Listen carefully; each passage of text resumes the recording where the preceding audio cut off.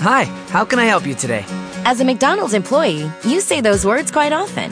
But how about when you need help, like consulting a doctor? Hi, how can I help you today? When you work for a McDonald's restaurant, we take care of you like family.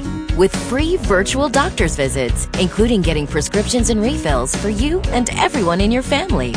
Apply today at careers.mcdonalds.com and find out more. The benefits described herein are only available at participating restaurants. Talk shoes. Recorded live. Welcome to the John and Paul Radio Show, brought to you by AdventuresInMinistry.com, where we have all the resources, the curriculum, the app, and everything that you need there for ministry, and it's free. The best word for a youth minister is it's free. With me, as always, is John Podine. I am Paul Sperlin. We are here live, as always, from Faulkner University, the Cloverdale Center for Youth and Family Ministry, the wing here, and we are excited about our topic today, talk about some different things. Also, to recap the national championship game in basketball, all is right in the world as far as that's concerned. So we're excited about that. Yeah, Paul's happy. Paul won the John and Paul Bracket Challenge. Where's my mug? Yeah. Give me my Faulkner mug. There's got to be one here somewhere. No, we don't have one in here right now. We'll have to get you a mug for that. Paul won it. Congratulations to the UNC That's a bad. Forget about the face mask, but it's what's up. Since when do you wear a helmet in basketball? That was. Can I just say though? That's weird. That was the absolute sloppiest game. Ugly, terrible, awful, completely ugliest game that I have seen in a while. And you know what? But congratulations to the Tar Heels and yep, you know, national champs. We give it up for the Carolinas over the last. I mean. South Carolina owns 3 of the national championships right now with baseball, women's basketball, and men's basketball. Then they got North Carolina. Yeah, doing that. There was something else that they own as well, and I cannot remember what it was. Well, not anymore, but I was going to say. Oh, football with the Clemson, Panthers with Clemson. Clemson won. Yeah, won national championship. That's what it is. Yeah, because we couldn't throw 2 passes. Yeah. But and then the Panthers, Carolina Panthers came close to. Well, they didn't come close, but they actually went to the Super Bowl a couple years ago, and it was a fun conversation because Stephanie was talking about how that Mark Few got Coach of the Year. Mm-hmm. And congratulations to him. What a great guy. What a great coach. Really coached up the Gonzaga team. Congratulations to them on a great season. But he won Coach of the Year. The last coach that of a team Stephanie followed that got Coach of the Year was Ron Rivera of the Carolina Panthers, and he won Coach of the Year. Wow. And they got blasted in the Super Bowl. So that omen didn't work well. I will say this. We didn't tell Lainey that she lost the bracketology. Because she thought she was up by like, I don't know, what 200 or 300 points. And the big question at our house is, okay, Daddy, Carolina may win, but I got more points, so I'm still going to win the bracketology. And I'm like, yes, sweetheart, you did. And I just didn't want to break her heart. You know, she's so excited. I mean, she's up there all season. She held her own. She picked Oregon to go as far as they did. I just want to say she picked some serious games. I just want to say here, Paul, just though for a second, give it up for all of us. All of us. Sorry, I'm dealing with that other situation. Yeah. All of us. You know, I guess you were first. Yeah. Lainey was second. Stephanie was third, and Uncle John was fourth. Yep. Yeah, the family. Yes! Woo-hoo! I made it all the way up far. I just want you to know, like, after the first... I mean, you were in the basement. I was in the basement. And you came all the way back up. Pretty awesome. Yes. I'm pretty proud of myself on that one. I'm not going to lie. Not that it's pretty neat. I should lie, but... No, don't lie. Not just going to lie with that. I'm not going to lie. I was pretty good. Yeah, that worked out pretty well for that. Really quick, I like to sort of, if you don't mind, I'd like to talk a little somber. I've got a little topic I need to share. If you don't mind, go ahead. Okay. So we're fixing to get into our topic. It's going to be a really positive thing we're going to talk about. But if you don't mind, I'm going to say this. Today, a year ago, my dad passed from this life, and I've gotten a lot of messages today already. in memory of him, I just want to say thank you to all those that have remembered him and remember him and our family in their prayers as it continues. Everyone loses people. I get that.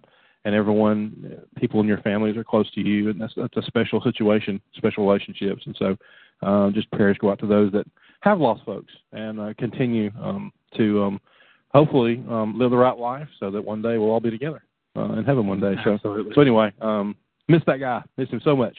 But because of him, and we continue to go on and continue to do ministry, and today we'll talk about that. Yeah, I know just from being around you and hearing you talk about your dad, and even I've had conversations with your dad on the phone, and from way back when he was doing his book, which is still for sale, right? But it's not for sale. I think I got about 30 or 40 of them in my office. I'll give you one. You come through Montgomery. I got plenty. And it's good stuff. I'm not going to sell it. I'm going to give it to you. You come see me, I'll give it to you. Yeah, it is good stuff. So definitely remembering Paul's dad today, and my mom. Yeah, what an awesome lady. Yeah, she is. It's a tough time. So remember her as well. But you did say, Paul, that because your dad, he kept doing ministry even after he got sick. Oh, yeah. And everything like this. And so, we are talking about today on our topic is what makes a youth minister, what is the making of a youth minister. We're actually trying to help out friend of the show, friend of ours who participates. I can hear myself, Paul. Oh, so good. So you're saying you like that exposure staff? I do. I'm repping today. Who was doing a project, isn't it? Is that what it's for? It's a project for school, apparently, and we're talking about Cole Howard here, and this is Mike's son, and he has a project from school. I guess doing some research into the job he wants to do one day. I know he is interested in Christian education. I think that's safe to say today, and so showed some interest in Faulkner and some other schools and in youth ministry, and so he is doing a research. I don't know if it's a paper, but some videos that show guys who have done youth ministry. And so what we're going to do is he has 5 or 6 questions he wanted to ask. He can't be with us today because of some things he's doing there, but we're going to answer those questions as sort of the foundation of our talk today. We're going to try to answer them. We're going to try to answer them, and we'll answer them in 2 or 3 different ways. We'll probably give the answer the world thinks. And then we'll give the answer, the real answer. I love the answer Daniel Currington put in there. Well, it all starts with a man and a woman falling in love. That's good. That's good. We got somebody watching from Shanghai. Buster Canfield. Man, I miss that guy. Oh, me and Buster were roommates at Faulkner. Was he? Oh, my goodness, yes. Oh. I remember Plays night, the first night. I remember as Zeta came in and pulled him by the feet, by the ankles. Oh, Zeta! Oh, man, they pulled him out of that room. Is Zeta around then? They were. Yeah. They're not around now. Actually, in that year, they were strong. They and Kappa and then Epsilon started having their little resurgence. Yeah. But anyway, but they came in and grabbed me too. It was a rough night. It was a rough week. But congratulations to Epsilon winning Jamboree. And so that's where Buster and I had that relationship. Good friend of mine with old Mark Lamb. 3 of us used to hang out all the time back in the day. So now we're back to this. And so today we are talking about youth ministry. We're talking about what makes a youth minister. How do you do it? How do you get into it? And we have questions. And so we are going to bring those questions up. If I can find them. I think they're right here and right here for Cole Howard. And there we go. Can I pull this? I won't go up. I don't like that. I want to be able to move this. And can I make that bigger? Does the plus mean bigger? I don't know. It does not. It means add a friend. I don't want to add a friend. You don't want to add a friend to this? This isn't like the Millionaire Show or whatever. Dollar friend. I may need a dollar friend. Because here. How many years of youth ministry experience do we have here, John? Every time we say this, I was like, oh, I'm so old. We're adding my numbers and yours. I'm the old one. This is my crazy man. Have I started? I've done 19 years. I will get ready to start my 20th year in May. Really? It's pretty cool. Good night.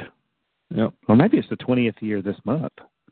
Is that when I started? Is that when I started at university? Yeah, I guess it was just So you're counting intern time.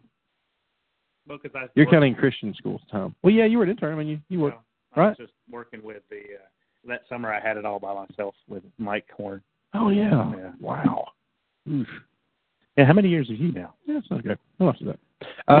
No, wait a second. No, if you called me out here in front of everybody, you're getting called out. I thought I had 20 years, but when you go back to college, I mean, technically, if we're talking about ministry. Yeah, ministry. Because I actually did ministry while I was in the Navy. So that goes back a long time. So that would put me closer to 25 years. Whew. Well, you knew. I was right there. You were still in high school. I was. Everybody, we do need to. Everybody is wondering.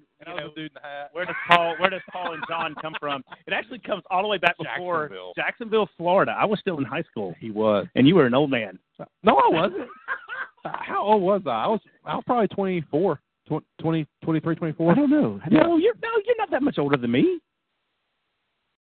You're not like when I was in the 6 years Navy. Older than me. I wasn't. No, I'm not. Well, let's see. So what? Well, I guess 21. You're about 21. Yeah, it was after high school because I came to Faulkner for a year, and then I need some more. I did not apply myself as I should, and so the Navy applied me. So I changed my life. Everybody's like, why are you this organizational person, Paul? I'm like, because my life depended on it. The military required you. That's right. You were stationed at Mayport in Jacksonville. That is correct. And you used to come all the way. How long did it take you? About a 45-minute drive? Easy. To get to church every Sunday? Sometimes I would have my church clothes on during a watch, and I'd have the overclothes. You know. Did you really? I would take it. I'd go to my car and I'd take it off. Like, and you're trying to be Superman with yeah, like church guy. And so I did. I was so wrong, but I couldn't go. I wasn't supposed to leave the boat or the Mayport, but I want to go to church, and so I did. So you left for Jesus. I did. I went for Jesus. I thought that's okay. So basically, Paul, though, we got about 40, 45 years between the two of us. Between the two of us and doing youth ministry in general, because we've also had some other jobs in there. But we've always kind of kept with youth ministry, no matter even if it was moments when you were preaching or I was preaching, or even now. I mean, I'm dealing with college students that's still kind of youth ministry. Sometimes. Yeah, even this morning. But so, Paul, where do we start? You know, if somebody's asking, you know, and I know Cole's asking questions here with all of this, you know, where do you start with this youth ministry thing? How do you, is somebody just born a youth minister? I think you have an innate desire to want to make a good, positive impression on young people. Because I think there's different things you find with different roles. I'm sure we'll get some comments on this from some of the pulpit guys. Good morning, Colin. Glad you're with us. But also is pulpit guys, as they preach, they prepare those two sermons, 1 or 2 or 3 a week, and present, and they present to the entire congregation, and they need to try to connect and share scripture, but also share how to live, how to use that scripture. It's more than just read this. How does this work in my life? And so I think that's something that you look at and channel as you preach to the entire congregation. But as a youth minister, you've got to find a way to channel it to the life of a teenager or sometimes a 10-year-old. And so there's the job in itself, I think goes, I'm not going to say goes beyond that of a pulpit guy, but you do different things pulpit guys would never have to do. And to be honest, most of them wouldn't want to. Yeah. And that's the value of a youth minister, I think. Yeah, I think so too. I know when I went to Calhoun and Scott was there, Scott Sides, who's out in Texas now, one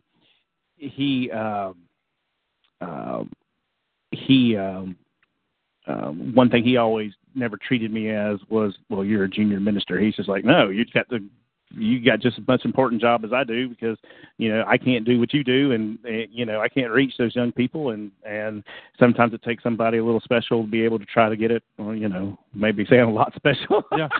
A lot special. To be able to do that. Yeah. But I know we got some questions here that wrong person, Cole. Well, we're reading. I know Dalton here. Lisa, John Mark's mom, is putting in here talking about how proud she is of her son. Is John Mark, youth minister in Northport. Congratulations. Shout out. And then she said some good things about Dalton Gross as well. Yeah. Dalton, one of our students here. Hopefully he will become a youth minister one day. He's here to study that. But the questions that Cole gives us, the first one is, what precisely do you do As a youth minister? As a youth minister, what are the duties, the functions, responsibilities of your job? Six Flags, right? Well, Lock-ins? Sometimes. Bowling? Actually, we went bowling a few weeks ago. I'm just saying all that because that's generally what everybody, when they automatically think of youth ministry. The ultimate babysitter. Oh, you're just a babysitter. You just go take them to Right. Six Flags and you go and you do lock-ins where you play and you do what? No. I don't know one person who does that.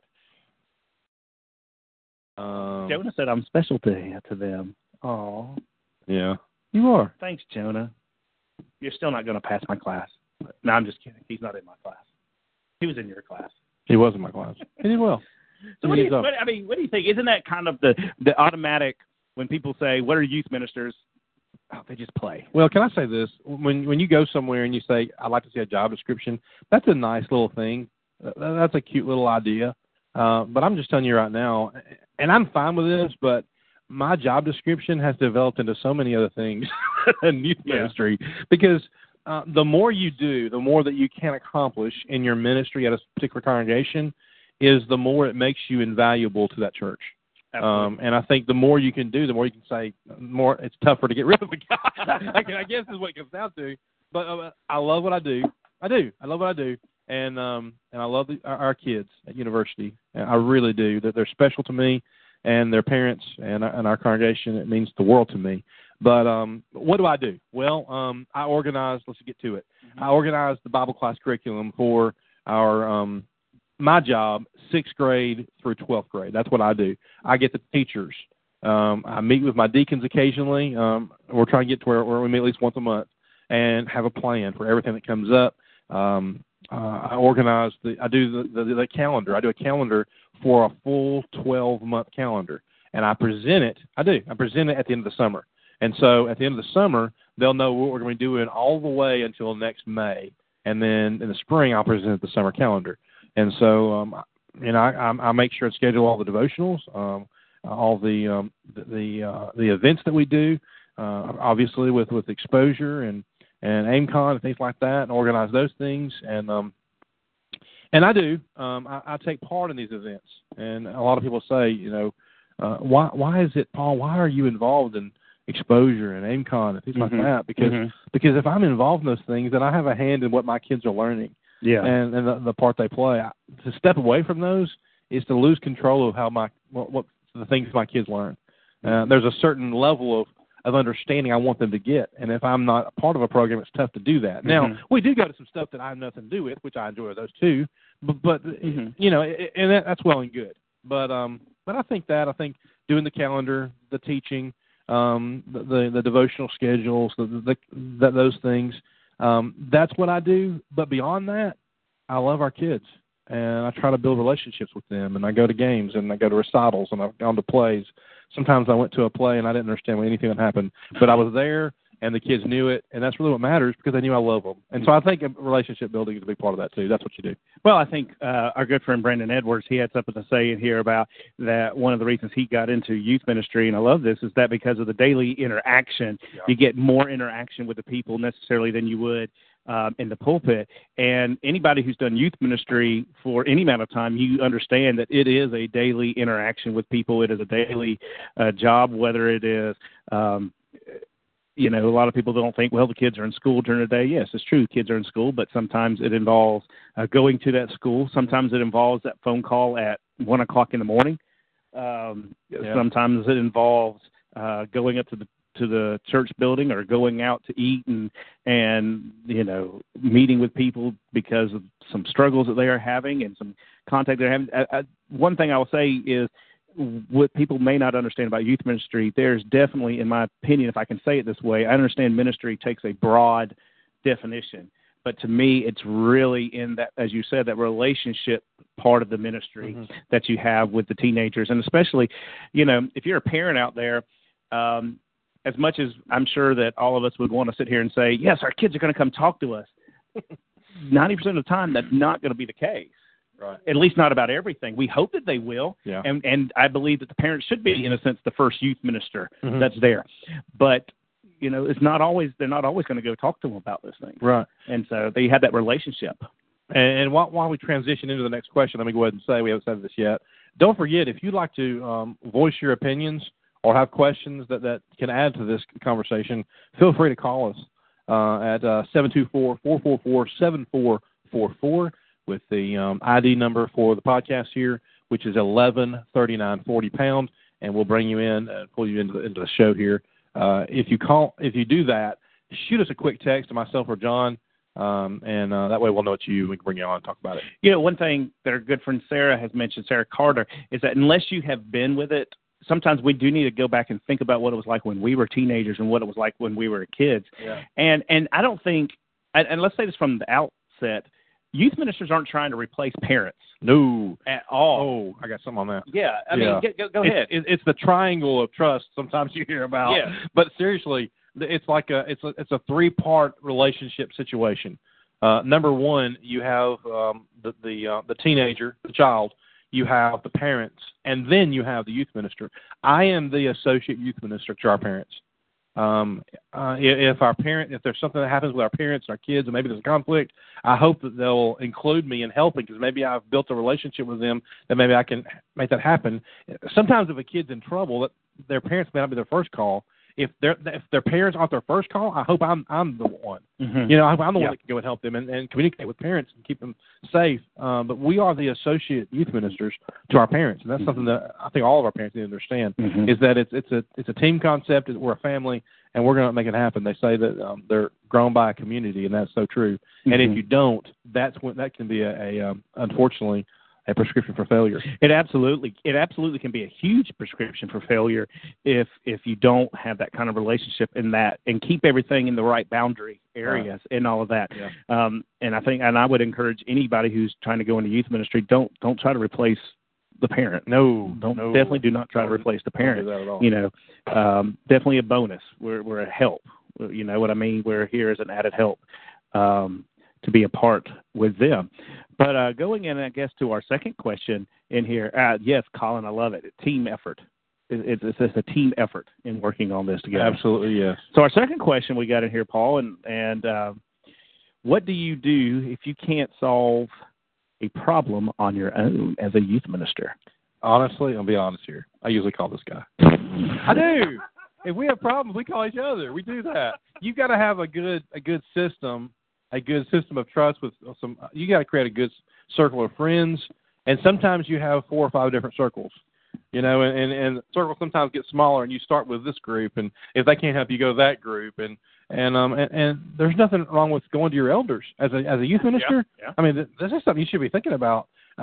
Build a good relationship with your elders so that if something comes up, you can say, "Hey guys, shepherd me. I need help with this. Can you help me with that?" That's happened before. I've asked for that, and they've been very, very good about that. And I think an eldership appreciates it, too. Yes, I think they do. Because I think sometimes, read Jonas, because sometimes I think that there is automatically a disconnect. We automatically think that, they're elders or they don't understand. Or elders, and this helps lead to where elders look, they're youth ministers and they're just acting like a kid or playing whatever. And I think it would help bridge that gap as well. But I think one thing, and Paul kind of was mentioning it, is this idea of having a network together.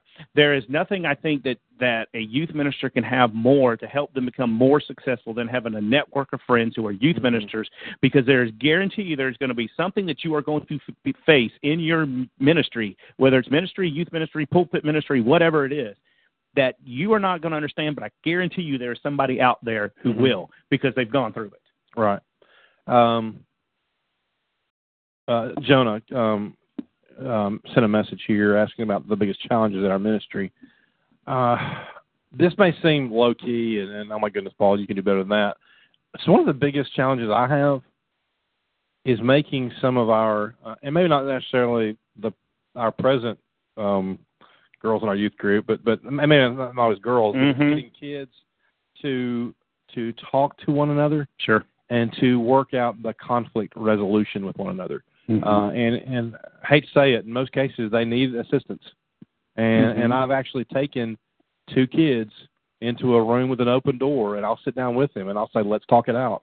The biggest challenge is to make them swallow their pride and put everything on the table and try to work it out. And in most cases, they don't want to work it out. They want it to fester. They want it to build. and there's no miracle cure to fix drama.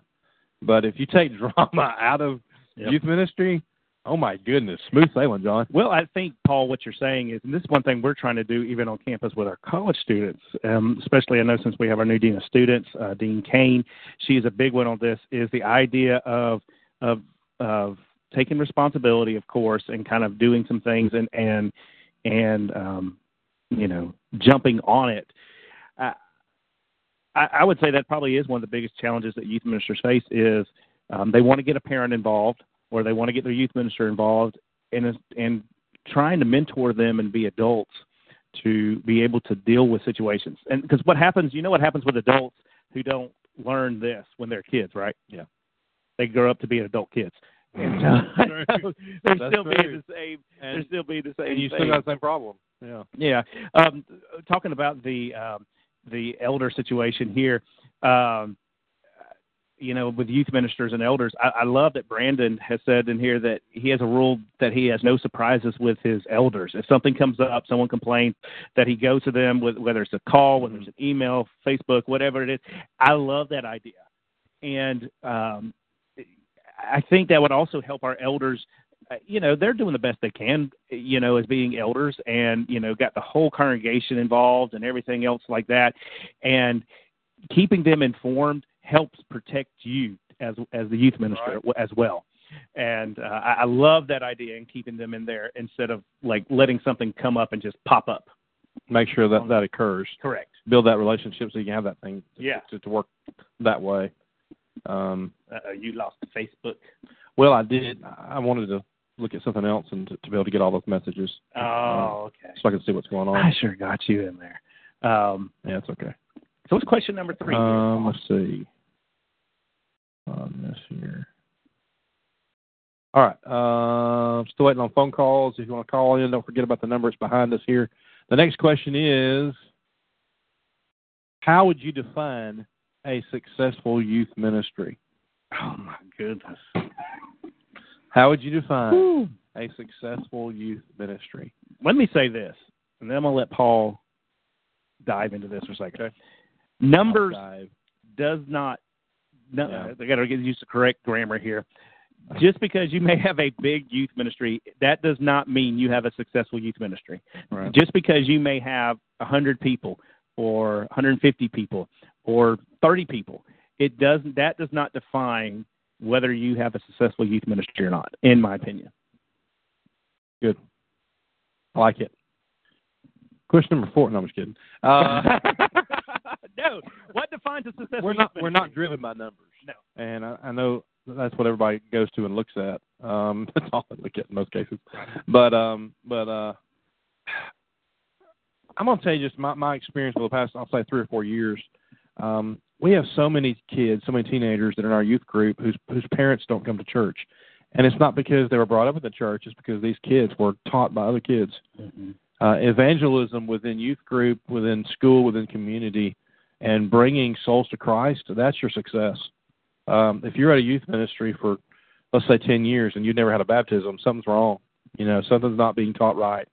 And so faithfulness, and that's the word Brandon used, actually, faithfulness. Well, faithfulness and sharing that faith. Mm-hmm. It's one thing to do right. It's another thing to do right and to teach others to do the same. Mm-hmm. And it's all about discipleship. And you I like that. Look at you, big word. Yeah, I'm proud of you, Paul. Thank you for that word. I got it from the Bible. Don't give me credit. Jesus, I had a few.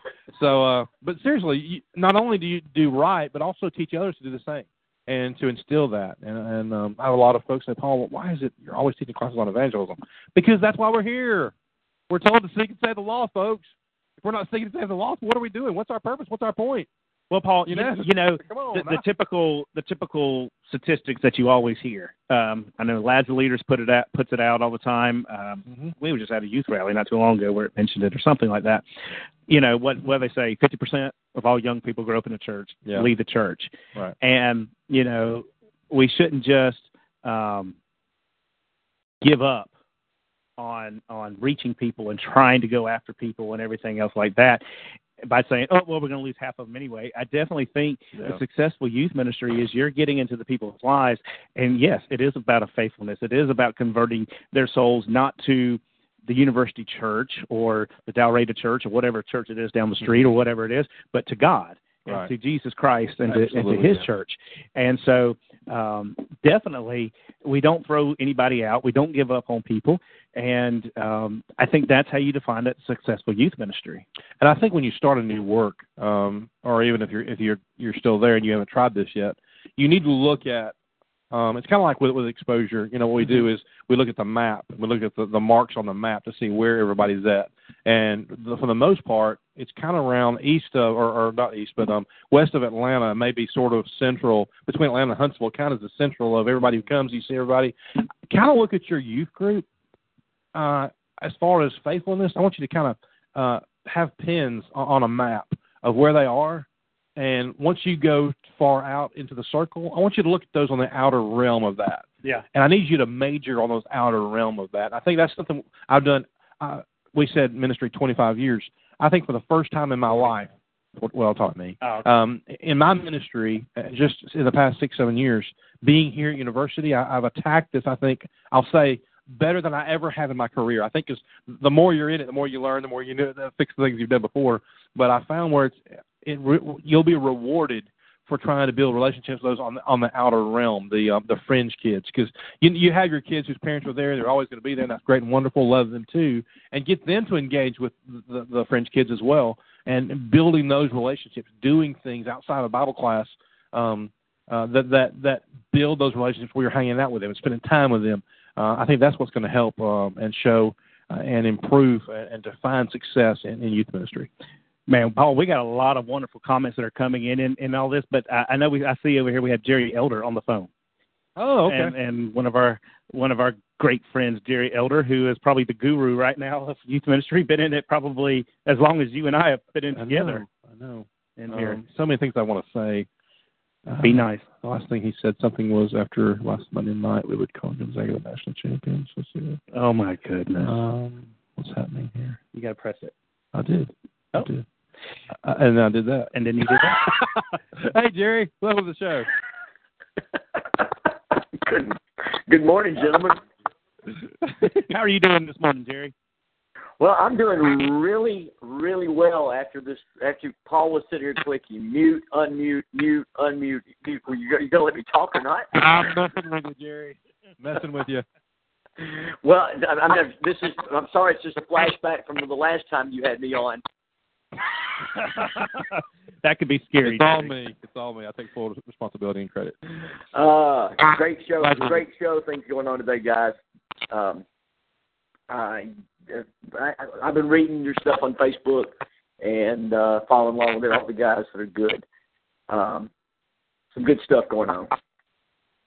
How would you, Jerry? I mean, you've been in youth ministry probably the longest of anybody who's listening right now, and you know, you're one of those people that youth ministers strive and look up to because you do define the longevity, because a lot of youth ministers don't make it, you know, more than 5 to 10 years, and then they're out and doing something else. How do you've seen youth ministry change over the years. How would you define what is a successful youth ministry for everybody who's out here trying to get started in this, looking at possibly doing this as a career? What would you define? What would be some of the biggest things that you would say? Well, first of all, most people look down to me because I'm short. And then one of the things, let me tell you, this is going to sound so out of character for youth ministries, okay? Youth ministries don't save souls. Jesus saves them. Absolutely. Okay? And I would say that we do not need to identify the success of a youth ministry by the number of young people that are active in your group. Let me give you an example. I've got several kids that are at Spring Meadows that I love dearly. They love me dearly. But their thing is not youth group stuff. They're not a EYC, a CYC, or anything in that manner, or they're at camps. But they're faithful Christians at home. They're faithful Christians in their schools. They're faithful Christians wherever they are. So the youth ministry does not define that success that's there. I like how you said that, Jerry. That is not necessarily if they're involved. I think sometimes we forget about those kids, that they may be faithful and they may be active in what they're doing, but they are faithful just because they may not be, like you said, the EYC, CYC people. Right. But I'll tell you where also that comes from. That comes from good mamas and daddies in the home raising their children. Absolutely it does. But now, let me flip the coin on it for a second. And what is it that makes it successful? There's the number one thing is love your kids unconditionally. Love them. And if your passion is in working with young people, then let that passion overflow. Let it come out and utilize that. That will make a bigger successful youth ministry more than any camp you go to, more than anything that you do. Because of your love for young people, because of your love for the Lord's church, then those things are the things that fall in line. I love that. Yes, definitely, because, we may have just summed up this whole conversation. No. You should have called earlier. We could have been done this a long time ago. Well, I hate to come in. I came in late on you because I was out talking to a kid. No, you're good. I'm sure. No, I love that. Jerry, we love you, man. Thank you for your words and your wisdom. Just wanted to give you guys a shout-out this morning. You guys are doing a fantastic job, and love you guys. And one last parting bit for the youth ministers is, love your family, and your church is the family. That's true. Absolutely. Thanks, Jerry. We'll see you soon, brother. We're fixing to mention them. Bye-bye, guys. Love you, bye. I love that, man. I do too. But, some great comments good. that we've had in here, Paul. Of doing everything. You had one. Matt Reynolds, a good friend of mine, known him forever, I guess all my life, from North Alabama there in Hartselle, makes a really good comment about how that what makes a successful youth ministry is the backing of good parents. Yes. And I will say this, I can attest to this because I know where he grew up. I was there as he was growing up. And they didn't have a youth minister at Hartselle. Mm-hmm. They had a Philip Hines. And I'm sorry I had to say that. But Philip, did a lot of things, but he couldn't be everywhere. They had good parents that made sure their kids were at the right place at the right time. And that's what he's talking about in his comment there is we need parents to stop. Let me just say this. We live in such a accept whatever's going on in society. And as relativism comes in and peeks in and culture starts to break into schools and now churches, and we just accept everything. Parents are like, if you want to, good. If you don't want to, it's okay. Right. We need parents to say, this is church, this is family, and this is God, and this is where we are going to be. And I think it's about leadership in the home, and that is something that will help with leadership at church. Well, as well as I do, Paul, with the millennials and now the generation, I guess this is Generation Z, that this next one is. Yeah. They want to see genuine leadership, genuineness from the people that are older than them, their parents, their teachers, their preachers, and everything like that. And we're fixing to take a time out in this show. I got so many things I want to say, and this may bring out another show. Mm-hmm. You are worried about other groups taking your people away from your home congregation. The problem isn't so much what's happening between the prayers or between the 10 to 11s. It's what's going on before it starts, and it's what's going on after it's over. It is the relationship building, the I love you no matter what, instead of let's hurry and get to church and hurry to get out. That mentality, John, that is killing the church today. We're built on our schedules about what works, what doesn't work, and let's hurry up and get there. Let's hurry up and get the next thing. And is the preacher going to get done on time? And does he have enough time to preach? Because, we got to be out by 11. We're so worried about that. Yeah, we do. We need to be majoring on what happens before church starts, between class and church, or worship, and then what happens after worship? Why are we in such a rush to get out of here and beat everybody else to wherever it is you're going to go eat lunch? We got to beat them all to the cafeteria, Paul. I know, but what I'm saying is, it's those relationships. I'm going to say it. These crazy groups that are pulling people away from the Lord, away from the church, and saying, let's do this, let's do that. They're actually talking to people and care about people rather than rushing to the next thing. Right. And so it's about priorities. It is. So it is. Come back in the show. Paul's getting a little hot over here, everybody. That topic is coming up. Okay. After convention, we'll come back. That's something we're going to talk about. Okay. We're going to talk about making our church a better place. I think you're right. And number 4, Paul, when we get in here, what advice, wow, you made me want to talk about that. Yeah, we'll be coming back to that. Number 4, what advice would you give someone who is interested in this career? Oh, and you and I talked about this yesterday because I got some things I want to say about that. Definitely. First of all, and I may be hitting this, I don't want to take away your thunder. Go ahead. What advice would you give someone who is interested in this career? You need to dabble a little bit, especially if you're in high school. You haven't quite graduated yet. Now's a good time. Ask to do a devotional. Ask to sit into an elders meeting. Ask to talk to a deacon and a preacher and meet with other youth ministers and sit down and talk to them and find out the good, the bad, the ugly. I have the privilege of teaching youth and family ministry here at Faulkner. We have elevated some guys, and I'll tell you right now, if they want it, when you leave here at Faulkner, you're going to have a job.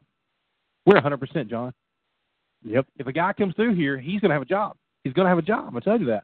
This is a commercial. I'm telling you this right now. I'm proud of this fact that here at Faulkner University, if you come here and go here for the 4, sometimes 5 years, depending on how things work out, okay, 7 or 8, and you are diligent about what you want to do, I'm telling you right now, we're going to help you find a job, and a good one. All right?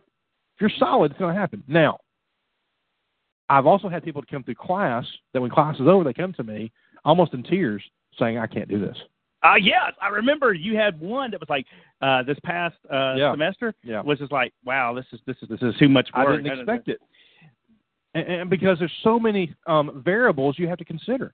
I think the one that really hurt in this situation was the treatment of his wife and his family, because he didn't really consider that because there's more people involved in the decision of do I want this for a career? But obviously you don't get to those factors until maybe later in your college time. Correct. But the fact is, and I love you people. I'm not speaking to any one particular person, but some of you aren't fit for ministry. Some of you aren't fit for youth ministry. Paul is bringing it. So I'm just telling you, it's not no, I'll stop. Can I say? Go ahead. Can I say what I want to say? I'll let you say what I was about to say. You go ahead. Okay, I'm going to say what I was going to say here. Go ahead.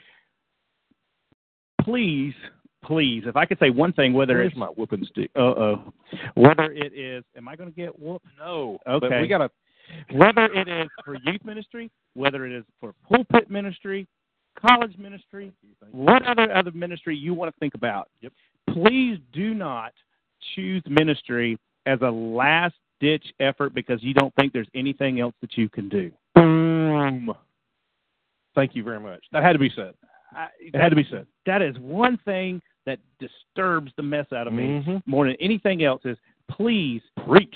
Please do not choose ministry and youth ministry in general because you don't think there's anything else you can do. I've known too many people who have interacted, who have even tried other jobs and said, well, I don't think I can do good in business. I don't think I can be a teacher. I don't think I can be doing this. And then all of a sudden, like, oh, well, I can do youth ministry because youth ministry is easy, because preaching's easy. That's not hard. And as Neil Scott just said on here, if ministry is easy, you're doing it wrong. That's right. And absolutely, don't choose and you won't be there very long. Don't choose it just because you don't think there's anything else that you can do, or because even if you failed at everything else and you're like, oh, I think I'll just go into preaching because there's nothing else I can do. Please don't do that because retweet. And I'm not saying that you're a bad person. I'm not saying that it's bad, but people can tell when your heart's not in it. Don't do that to the kingdom. Don't. It's not fair. So that's what it's not fair to God's people. My biggest advice with that is saying that's what you want to do. My second advice I would go and say, if I can say this, Paul. Go. If you want to be a preacher, go be a preacher. Oh, thank you so much. Don't use youth ministry as a stepping stone to be a preacher. I'm ready to start. You just tell me when you're done. Tag team. Okay, here's the deal. My office sits level on the same floor as Randy Medlin. I don't take steps downward to go to my office. I don't take steps downward to go to the youth room. Preach it! Come on! It seems as though we're kind of on the same level because we're on the same team. Why in the world? I could call out parts of this country. I could call out parts of my own state that look at a youth minister that will see you in 2 or 3 years and it's time for the next guy.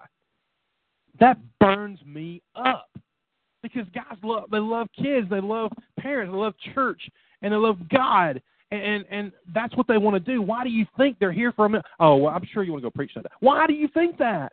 I get to preach Sunday morning. I get to preach Sunday night Devos. I get to preach Wednesday night Bible class. My kids will tell you right now, Paul gets into it. Sometimes he gets crazy about it, because we're diligent about it. When you find something you love, make it happen and communicate it. And when they see your heart, they see your, do I use the word vigor? When they use your zeal, they're going to say, this is important to him. This needs to be important to me. Mm-hmm. Quit using it as a part-time job, or I'm going to learn how to be a youth minister so I can learn how to be a preacher later on. Man, like you said, like John said, if you want to preach, go preach, please. I can tell you 5 congregations now looking for a preacher right now. I can list them to you. They're out there. Go do it. Go do it. And you can go to the Scoops blog on the Jenkins Institute and find out even more. And I'm going to tell you this right now, and I think our eldership would tell you this as well. Any eldership would tell you this right now. It is very difficult to hire a youth minister. It is. Yes. It's tough. It's tough. I'm not saying anybody can preach because it takes a special person to get in that pulpit. It does, and I love those guys that do. Okay? But if you're doing youth work, it's a special kind of person. It is. It's not a temporary situation. That bugs me. And that is the thing, and you can tell that Paul and I have had some discussions about this and pretty fires up. It is. We need people. Paul said a second ago, he's been in this for 25 years working with all of this. Jerry Elder, we were joking around that he's probably been in both. I mean, how long has Jerry probably been in? Oh, let's not do that. Since he was in grade school? I mean, something like that. I mean, that's the thing. We need people like that who the longevity is, that's part of building those relationships. Mm-hmm. That's part of building all these things. Now, can there come a point where even a youth minister wants to say, you know what, maybe I'm ready for a different challenge. Maybe I need to, maybe I am ready to try something else. Sometimes it's a family thing that you want to spend some more time with the family because youth ministry does take up a lot of time. Not going to lie at that. Mm-hmm. And we're just going to be honest with it. I'm not talking about that. I'm talking about those that say, I want to be a preacher in 3 to 4 years, but I'm going to go do youth ministry first. That's what I'm talking about. John, you're such a good preacher. You should go preach. Okay. What? What's wrong? What's happening? I get to preach every week at chapel. It's like, come on, whatever. It's all good. I don't have to go and do that. Like, why can't I do what I'm doing here? Yes, exactly. What's the deal? Exactly. Oh. And maybe I could say this, Paul, and this would maybe help some of the youth ministers that even want to go preach eventually. Can I encourage churches, elders, even pulpit ministers? I know sometimes we get, as pulpit ministers, you get kind of protective of your pulpit. And like, this is my pulpit. Do not touch my pulpit. Can I encourage you to let the youth minister speak once a month or something like that? Have a relationship. Hold on a second. I got to stop you for a second. Oh, goodness. I had nothing to do with this. I know you didn't. No, you should know. We didn't. This wasn't. No, this is just completely me just bringing this up. This is all him. I said no words. One of the things that I loved when I was in Calhoun with my elders that I had there, with Scott, I had one Sunday a month.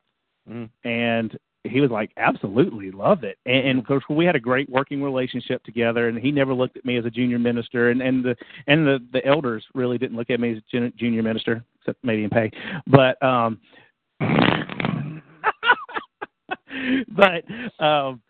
again, something else, John. Back before.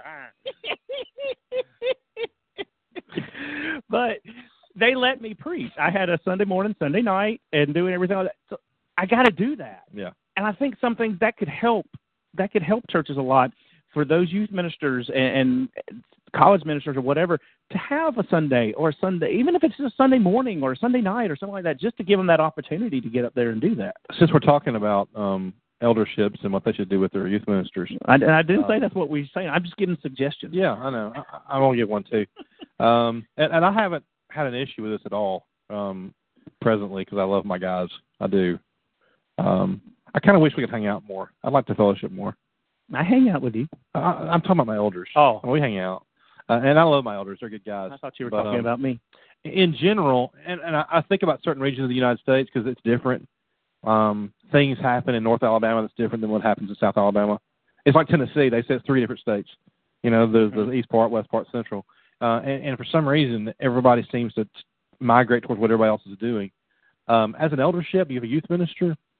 If he does something he shouldn't do, why don't you bring him in and talk to him about it?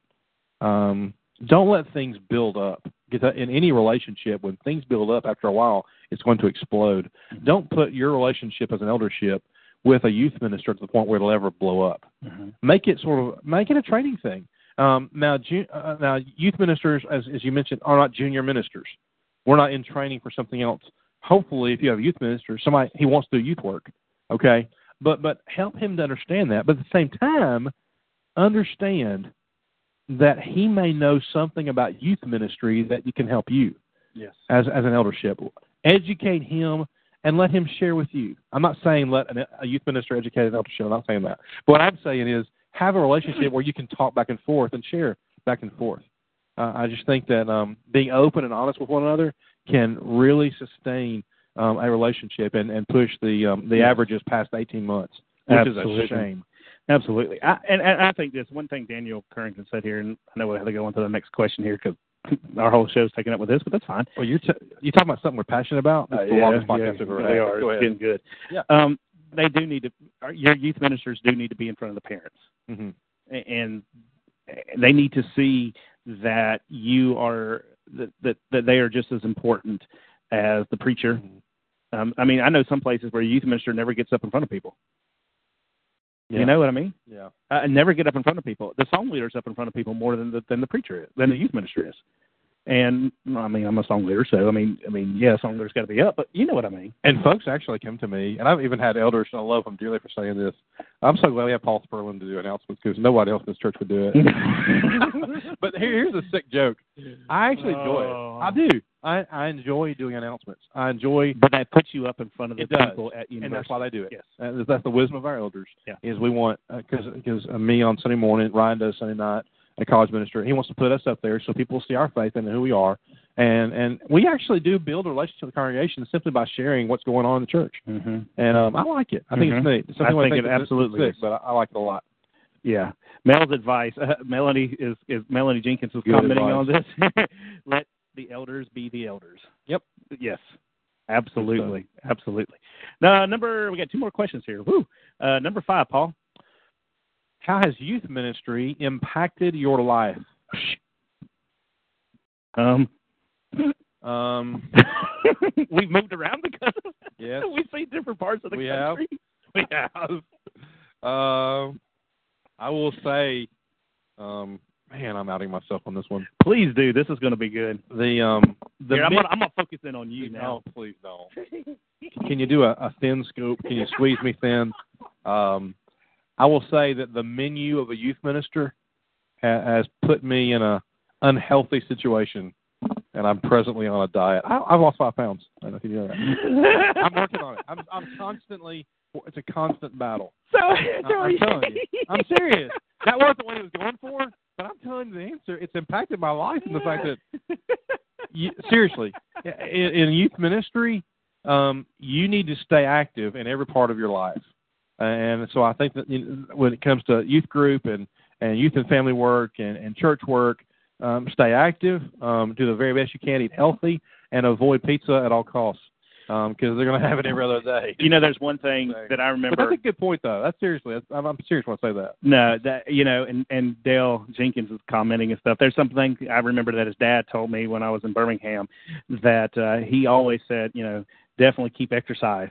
Because it's actually, I'm laughing about it, and we're laughing about it here. But he definitely said, definitely keep the exercise and keep going, and because it does take a toll on you, and it affects your life. What is probably the biggest effect of youth ministry that's affected? I don't know. I don't know if there's one thing I can sit there and say there's one thing that how it's affected me the most in my life. I know that this is all I know, that I can't separate a separate part of my life from You're talking about ministry life. in general or youth ministry? Well, youth ministry goes where I got the start. Well, to say it's all you know. I mean, you've worked as a pulpit minister for years. Yeah, but I still had that youth ministry feel even when I was there with it.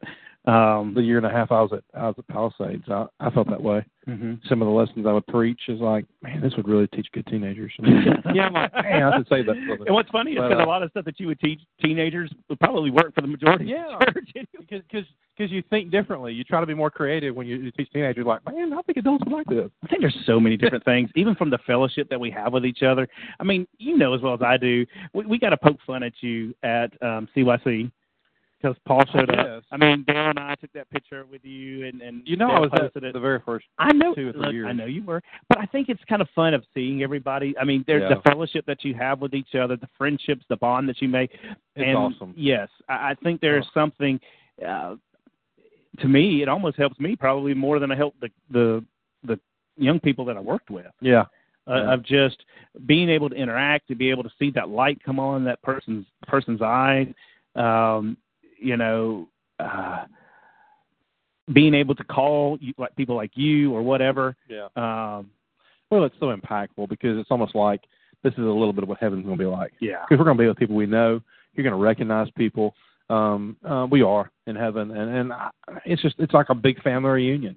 That's why we go to these lectureships and these events. And I think for the spiritual aspect of it, obviously, yes, but to be together and to learn those things, it's neat. And I think one thing Dale said, I think anybody in ministry can echo what Dale has said here, and I just want to read it here.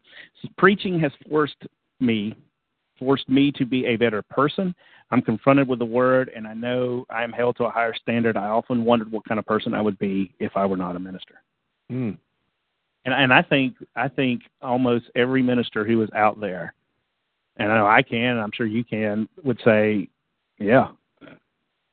It does. It does. It convicts us because we're studying it. If they're totally into it, they can't imagine doing anything else. Yeah, I can't imagine doing anything else. Mm-hmm. I love it. Well, then this really kind of goes into number 6 here, Paul. Yeah. This question number 6, our last question that we have for this is, how has this career enhanced your life? I think you just nailed it when you said, can't imagine anything else. It's just doing it. There's no U-turn. There's no, oops, I got to do something now. I mean, there's not. I love it. Even what I do here, even though I'm not in a local congregation, even though I'm at a university, that's still what I'm doing. Mm-hmm. And that's my focus that is here. I can't imagine it anything else than what it is. I mean, I see myself being up there preaching, leading, singing, working, teaching a Bible class, and having a heart attack and dying. I mean, that's just kind of you know, John, and I think people who know us know this. As I'm going to say this, a lot of people in their spare time, they go hunting. Maybe they deer hunt. Maybe they fish. Maybe they play golf. We have a couple of bags of golf clubs at the house that I haven't even used in, I would say, 4 or 5 years. But I'm telling you right now. I do ministry for a living, but what I do in my spare time is more ministry. Absolutely. Because I love it that much. Paul, why are you involved in this? Why are you involved in that? I'm involved in that because I don't have any other vices. You know? And Stephanie, oh my goodness. I wish she could call in. She could just tell you something about this. But you may not want her to call you. I know, especially, but yeah. But she's like, I don't have to worry about you. I know you don't drink, you don't smoke, you don't cheat. You're doing youth stuff when you're not here, even outside of work. I'm good with that. It's like that's what I like. That's what I love, and it drives me. It is. It's almost like you don't have to worry about anything because they're at a board meeting with Exposure or AIM, or we're going to Huntsville. Oh, he's with Dale and John and Jeremy and Brendan and Daniel and Dennis and Veronica. Veronica. Don't have to worry about anything there, and it is kind of funny that is what even outside our free time. We get to do that. I'm giving Jazzy Harrison. I'm giving her a shout out. Aww. Thank you so much, Jazz. Make us feel good, Jazzy. Yeah. Cool. Yeah. Make me cry. Oh, Cameron Crawford.